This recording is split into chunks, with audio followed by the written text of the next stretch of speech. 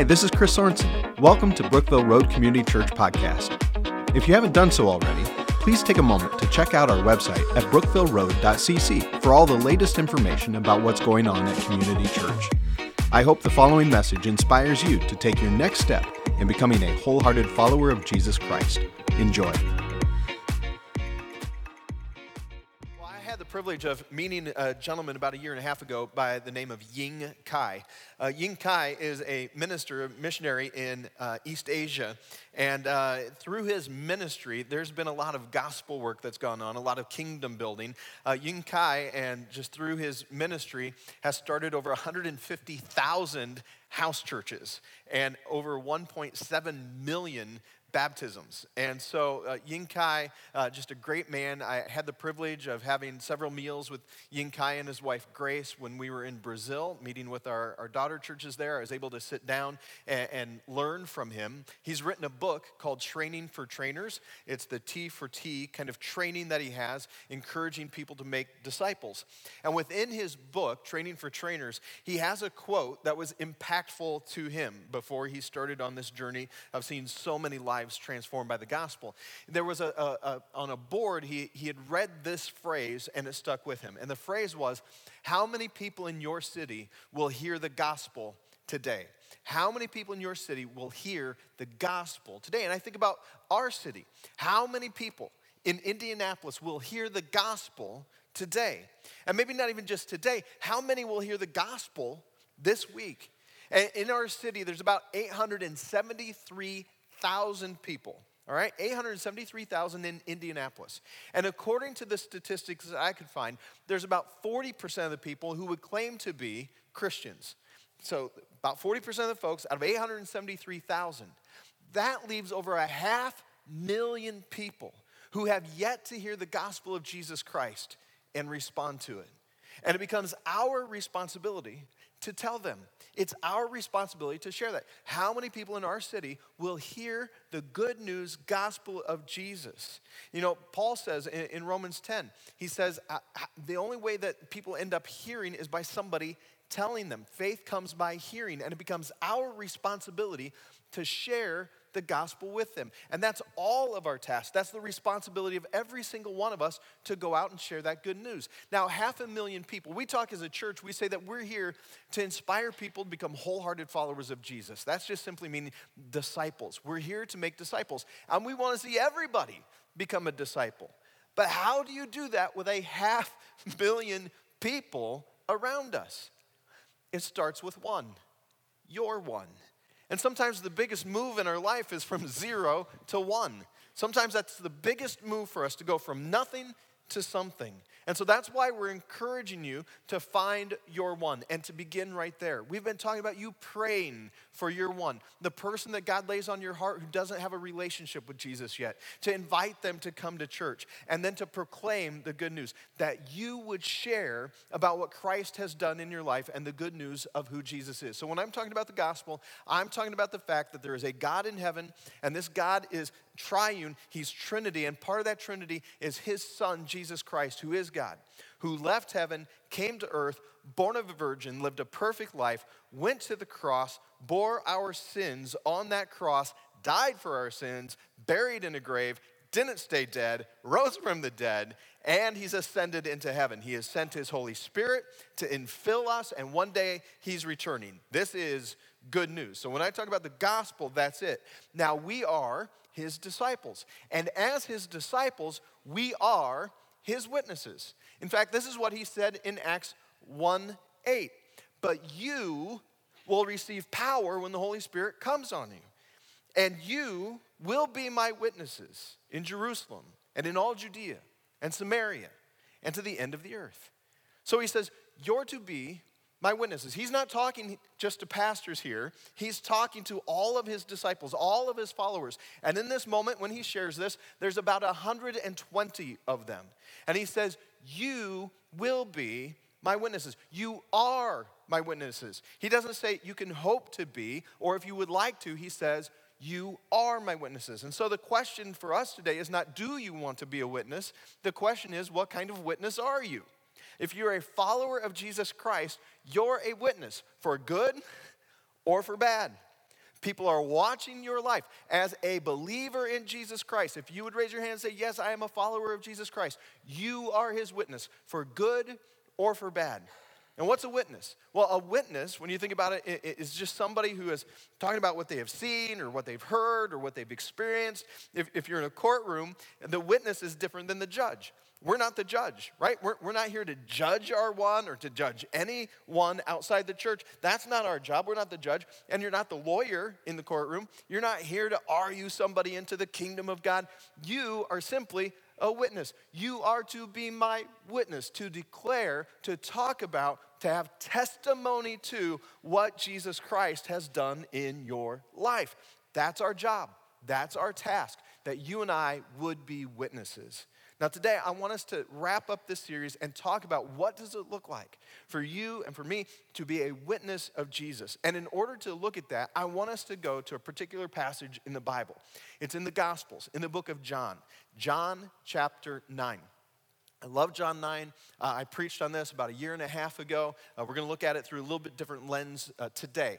It's about Jesus and an interaction, the whole chapter, this interaction with a man who was born blind. And so we're going to take a look at his account, his story, and then we're going to take a look at how you and I might be able to communicate the story that God is telling in our lives. So here we go. John chapter 9. We'll start at verse 1. As Jesus passed by, he saw a man blind from birth.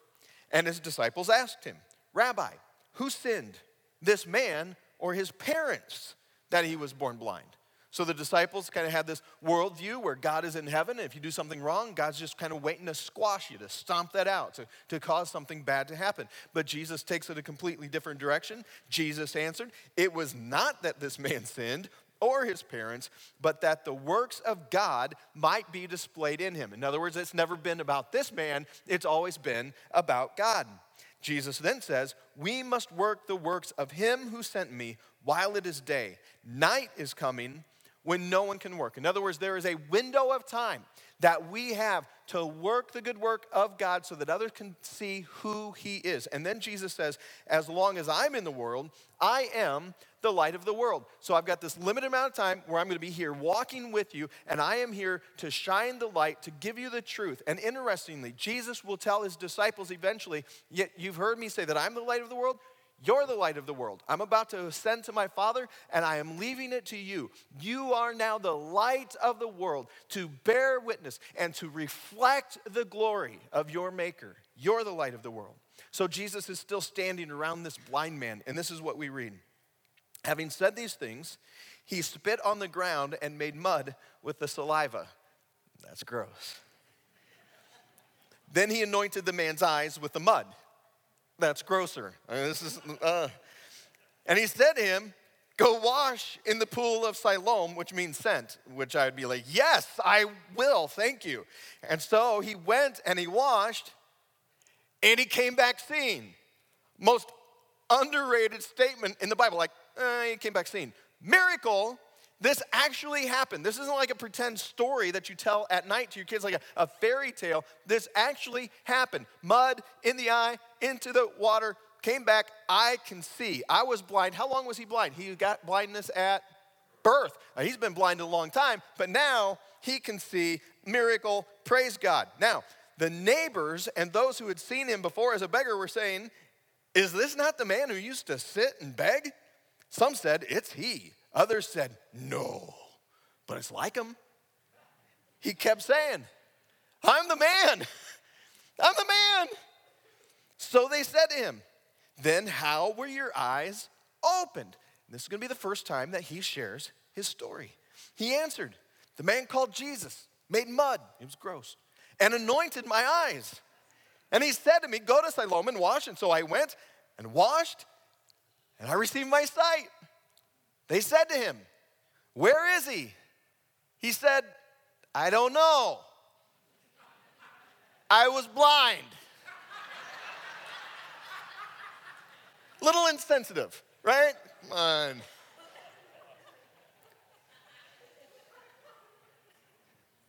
They brought to the Pharisees the man who had formerly been blind. Now it was a Sabbath day. when Jesus made the mud and opened his eyes. Undertone of that is, shame on you, Jesus, for working on the Sabbath. The Pharisees don't like that. You can't make mud. I don't care how you're going to make the mud. Can't make mud on the Sabbath. Can't work on that kind of day. They don't like Jesus anyway. He goes on. So the Pharisees again asked him, the formerly blind man, asked him how he had received his sight. So he's going to share his story a second time. And he said to them, he put mud on my eyes, and I washed, and I see. Very exciting. And yet, that's not enough for those Pharisees because they don't like Jesus. They're not really interested in this undeniable miracle in front of them. They're really kind of caught up in the unexplainable. How could this happen? We don't like that guy. We can't really see God working through that guy. So let's try to find a way around this. Or is this really the guy? Let's get his parents. Let's bring them in here. We'd like to find a way to get rid of this man out of the synagogue, out of the church, maybe even get rid of his parents. We'd just like to kind of sweep this under the rug. And so there's this whole kind of deal that goes on. You drop down to verse 24. Go down there. So for the second time, they called the man who had been blind and said to him, give glory to God. We know that this man, Jesus, is a sinner. And the blind man, formerly blind man, answered, whether he's a sinner, I don't know. One thing I do know, that though I was blind, now I see. We're going to take a look here at what this passage kind of reveals to us, and then we're going to take this moment where we start talking about what would our story look like. So as I think about what we just read here, kind of encapsulated, what I see is this man's story was personal. Over and over and over again, he's being asked, how were your eyes opened? And because of his personal experience in his life, he had a platform then to talk about Jesus. Now within his life, it had this kind of tragedy in it. He had been blind since he was born. And I can imagine that there were a number of days that this man was sitting and begging and thinking to himself, why am I blind? Why can't I see like my friends? Why can't I have a job? Why has this happened to me? And I can imagine in your own life, there have been moments where you've asked, why have these bad things happened to me? Why these tragedies? Why this pain? Why this difficulty in my life? Why these painful moments? And what we learn here in verse 3 was that this was done so that the works of God might be displayed through this man. Again, it was never about the man. It was about this moment in time that God would leverage the pain in this man's life to bring honor and glory to himself. It was this personal pain that the man had experienced that led him to this place of knowing who Jesus is and what Jesus can do in a moment, and then to share that story with others. Nobody has a story like your story. You have a story. God in his sovereignty has been weaving together a tapestry in your life. And that tapestry that he has been weaving together, all the good things that has happened in your life, all the bad things that have happened in your life, he has been weaving that story in such a way, not for you, not for your glory, not so that you might just be happy in this life. He has woven everything in your story for his glory. He has caused all of that to be leveraged in such a way. He has the ability to see everything all at once. He can see far and he can see deep. He knows everything. And everything that he is doing in this world is being leveraged in such a way because he is divine, sovereign, holy, so that he might receive honor and glory through his creation. And that's us. And you have a story. Bad things, good things, all mixed in there. And when you share your story with others and point people to Jesus, they will be able to see through a different perspective. And there are people that God loves around you, that you will be able to share your story that he's been working out, and it will draw them closer to him. Your story, it's personal, and it is to point people to Jesus. It's not about you. It's about him. It's about your creator, the one who made you, and it's about his kingdom. So this man's story, it was personal. His story was also simple. It really wasn't all that complicated. He said, Jesus made mud. He anointed my eyes, told me to wash. I washed, and I could see. Jesus said, I did. My life was changed. Jesus said, I did. My life was changed. That's the story of every single Christian, believer, follower, disciple of Jesus Christ in this room. we understood at a moment in time the gospel. We heard the good news. Jesus said, and what we understood when we heard the gospel was we were convinced and convicted of our sin and that we needed to move in the direction of the one who saved us. And when we moved in his direction, repented of our sin, we were then redeemed, made right in God's eyes, and we have a relationship with him, and our lives were changed. Jesus said, we did, my life has changed. Jesus said, I did, my life was changed. This man, it wasn't a big sermon, it was just very simple. You don't have to go to seminary in order to make a difference for God.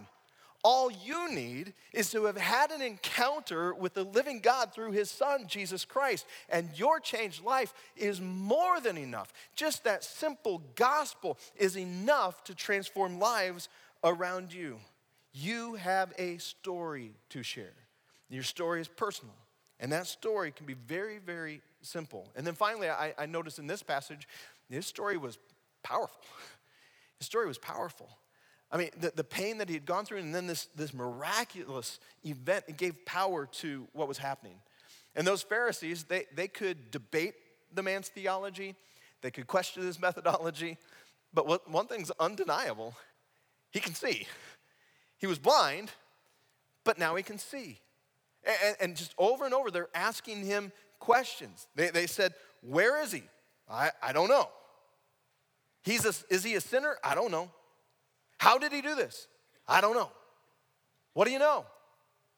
I was blind, but now I can see. That's what I know. And a whole bunch of Christians were kind of afraid in our culture to walk out there and start talking about what Christ has done in our lives. Because in the back of our mind, we're kind of afraid that somebody might ask us a question that we don't know the answer to. You know, somebody might say, well, how come? I don't know. Where does it say? I don't know. Why? I don't know. What do you know? I was blind, but now I see. I was dead, but now I'm alive. I was lost, but now I'm found. I was in the dark, now I'm in the light. What do you know? I know Jesus, and I know what he has done for me. The hurting world around us is not looking for us to answer every single one of their questions. They are looking for something that's real. They might say that they want all of their questions answered. That's smokescreen. None of us got all of our questions answered. I still have questions. But at a point in time, it became personal. It became this moment where I understood I needed something real in my life, something transformational, not just head knowledge, not some kind of pie in the sky kind of wish. I needed to be transformed from the inside out. And a hurting world that is longing for hope, they are looking into the lives of true believers and saying, is this real? Could it be possible that my life could be changed, my heart might be renewed, and you and I, as witnesses of Jesus Christ, can say, yes, unexplainable, don't know why he would do it, but undeniable. My life has been changed. Powerful. It is Jesus Christ in you that is undeniable. The Pharisees and the others, they may not have liked that man's answers, but one thing they could not deny, he was blind. Now he can see. That's powerful. You have a story. Every believer in this room, you have a story. For those of you that aren't believers in Jesus Christ yet, he's weaving a story. And here's what I want us to do this week. I'm going to give you a homework assignment, just like school, so you can be like, I don't know that I like that. It's fun. Here's the assignment. I want you to be able to tell your story. I want you to be able to look at somebody else and be able to talk about what God has done in your life. So go ahead and grab your bulletin or a piece of paper or your phone, something to write on. It's kind of already listed on your bulletin, so if you picked up one of those, you can snap a picture of the screen here in a moment, and I'm going to give you the outline of how you can share your story. It goes like this. Before I met Jesus, and then you can tell what that looks like. I met Jesus when, and you say what that looks like. and since I met Jesus. Right? This is your story. Before I met Jesus when? Since I met Jesus. Let's say that together so we can kind of get in our heads as well. Before I met Jesus when? Since I met Jesus. All right, so this is kind of like the outline of how you're going to share your story. And when you write this, you don't have to write a novel, right? It's just personal, it's very simple. The power comes from God. And here's what I'd like you to do. I want you to do this. I want you, not right now, but I want you today, go ahead and write out your story. Again, real quick. And I would like to invite, I want you to share it with somebody. So life group leaders, in your group this week, I want you to take 10 minutes. I want you to pair people up, and I want them to go back and forth sharing their story, just for that little bit. Now, I realize we probably have a number of people saying, I'm not going to life group this week. I don't want to do that. But look, if you can't share your story with somebody who's already a believer, you're not going to share your story with somebody who's not. So share your story. And again, you're not writing a novel. This is something that is personal to you. It's short, and it's an opportunity to tell the story of what Jesus Christ has done in your life. Do you know why? You're a witness. You are an eyewitness to what has happened in your life through Jesus Christ. And you know your story better than anybody. So let me give you some tips as you kind of write this. The first thing I would say, make it personal. So as you're writing this out, make it personal, right? Personal pronouns. I, me, my, mine. It's your story. The second thing I would say is make it short. Make it short, 3 to 5 minutes. And I would lean towards the 3-minute side of things. And if you can make it shorter, fantastic. Mainly because everybody's attention span is getting lower and lower and lower. I've probably had to regain your attention 10 times in the amount of time that we've had here. So the shorter you can condense it, the better. Elevator pitch. This is what has happened in my life. This is what I'm a witness of. The next thing I would say is make Jesus Christ central. Keep Christ central. Right? Don't spend all of your time on my old sinful life. You want to make sure that people understand just enough so that they know that you were broken before you met Jesus. And then you're making Jesus kind of the hero of what's going on here. Now let me just say this on our stories. I realize some of you in the room, you'd say, I don't really have a story. My story's not all that great. It's not dynamic because maybe you received Christ when you were a kid and you've been a good person, right? No dynamic, really powerful kind of story. We need your story. For those of you that are in the room and you're a follower of Jesus Christ and you would say, man, I've just kind of led kind of a vanilla, kind of plain life, we need your story. Because if the truth of the matter is, if you're a follower of Jesus Christ, there is a moment when you met Jesus where you realize that it's not your goodness. You needed his goodness. And it's through his goodness that you were saved, not your own goodness. And you've realized it is not you kind of saving yourself. And your story is so important because there are a lot of people in this world who think that they just need to be good to go to heaven. Good people don't go to heaven. Saved people go to heaven, and we do not save ourselves. And so you have a story, no matter where you're at on that spectrum. And so Jesus is the hero of your story. And then the final thing, use the Word of God. Use the Bible. This is the place where there is power. The power is found in the Word of God. All right? So that's how we're going to do it. I met Jesus. This is kind of my story. This is how this has happened in my own life. So I want you to take some time, write that all down, and keep it short. But before I met Jesus when, and since I met Jesus. Before I met Jesus, my life was a wreck. I was selfish and I was self-centered. And I didn't care about others at all. I was prideful. And I carried that right on into my marriage. Oh, I'd known about Jesus, grew up in the church, knew facts about him, but never had a relationship with him. I was more interested in pleasing myself. And when I carried that into my marriage, it was destroying my marriage, and it was destroying my life. And if I had to put a word picture with my life at that time, I would say that it was dark. My life was filled with sin. It was filled with just self-absorption, and I was in a pit.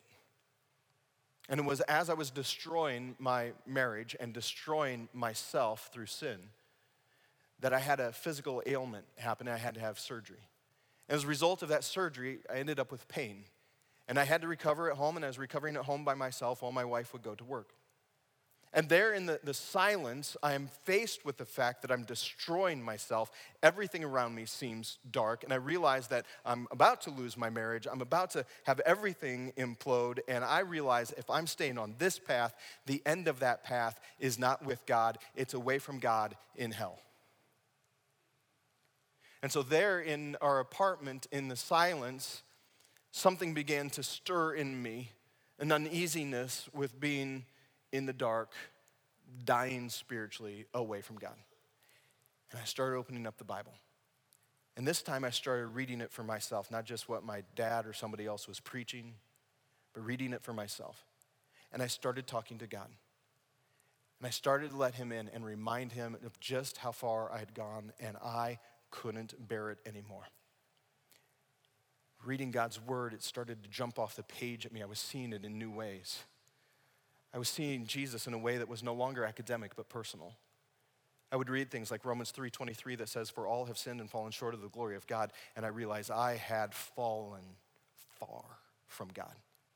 And then I would flip over a little bit more and I'd read Romans 6:23, "For the wages of that sin is death," and I knew that very well. I was living it. But then the next part says, "But the gift of God is eternal life in Christ Jesus." And so I said, "Jesus, would you wash away my sin? Would you forgive me? God, would you create me into a new person?" And he did. And something began to happen. And on the inside, not the outside, on the inside, I was new. Tammy was married to a new Chris because I was a new creation. Not the self-help that I was studying through my classes. An encounter with the living God, and I was still reading and just soaking in all of the words off of the page and beginning to just touch my heart and my soul. I started to pray, and in my prayers, it was like an hour, 2 hours would go by. It didn't seem like anything. I started to sing my prayers. Something very, very strange was happening to my old dead heart. It was being made new, and life was coming in, and gradually all of that darkness in the pit, I was being lifted out, and I had light and I had life. And since I met Jesus Christ, I've done my very best to trust him with all my heart and lean not on my own understanding. In all my ways, acknowledge him, and I have found that he has made my path straight, because now it's not about me anymore. What's all about me is that others would know him, that they would know Jesus, that they could find the same forgiveness and love and freedom that I found. Jesus is alive and he lives in me.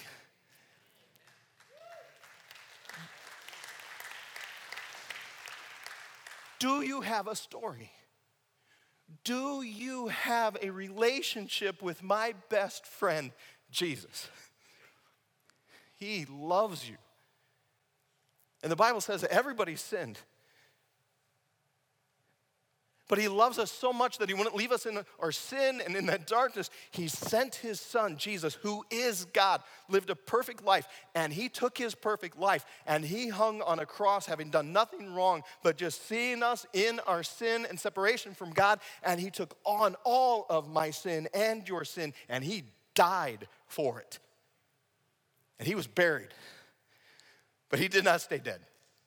He rose from the grave, offering us life, proving that he is who he says he is. This is what happened in history. We have people who saw it, witnessed it, spoke of it, died for not something they say they believe, but for something they saw. A risen Jesus, God of this universe, moving in our direction. And you can have him, and you can know him, and you can know freedom and joy and mercy and grace, and your life is in him.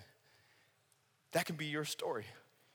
If that's not part of your story up to this point, it could be your story in this moment. Jesus, wash me, cleanse me. I repent of my sin. I turn to you. I make you my Lord.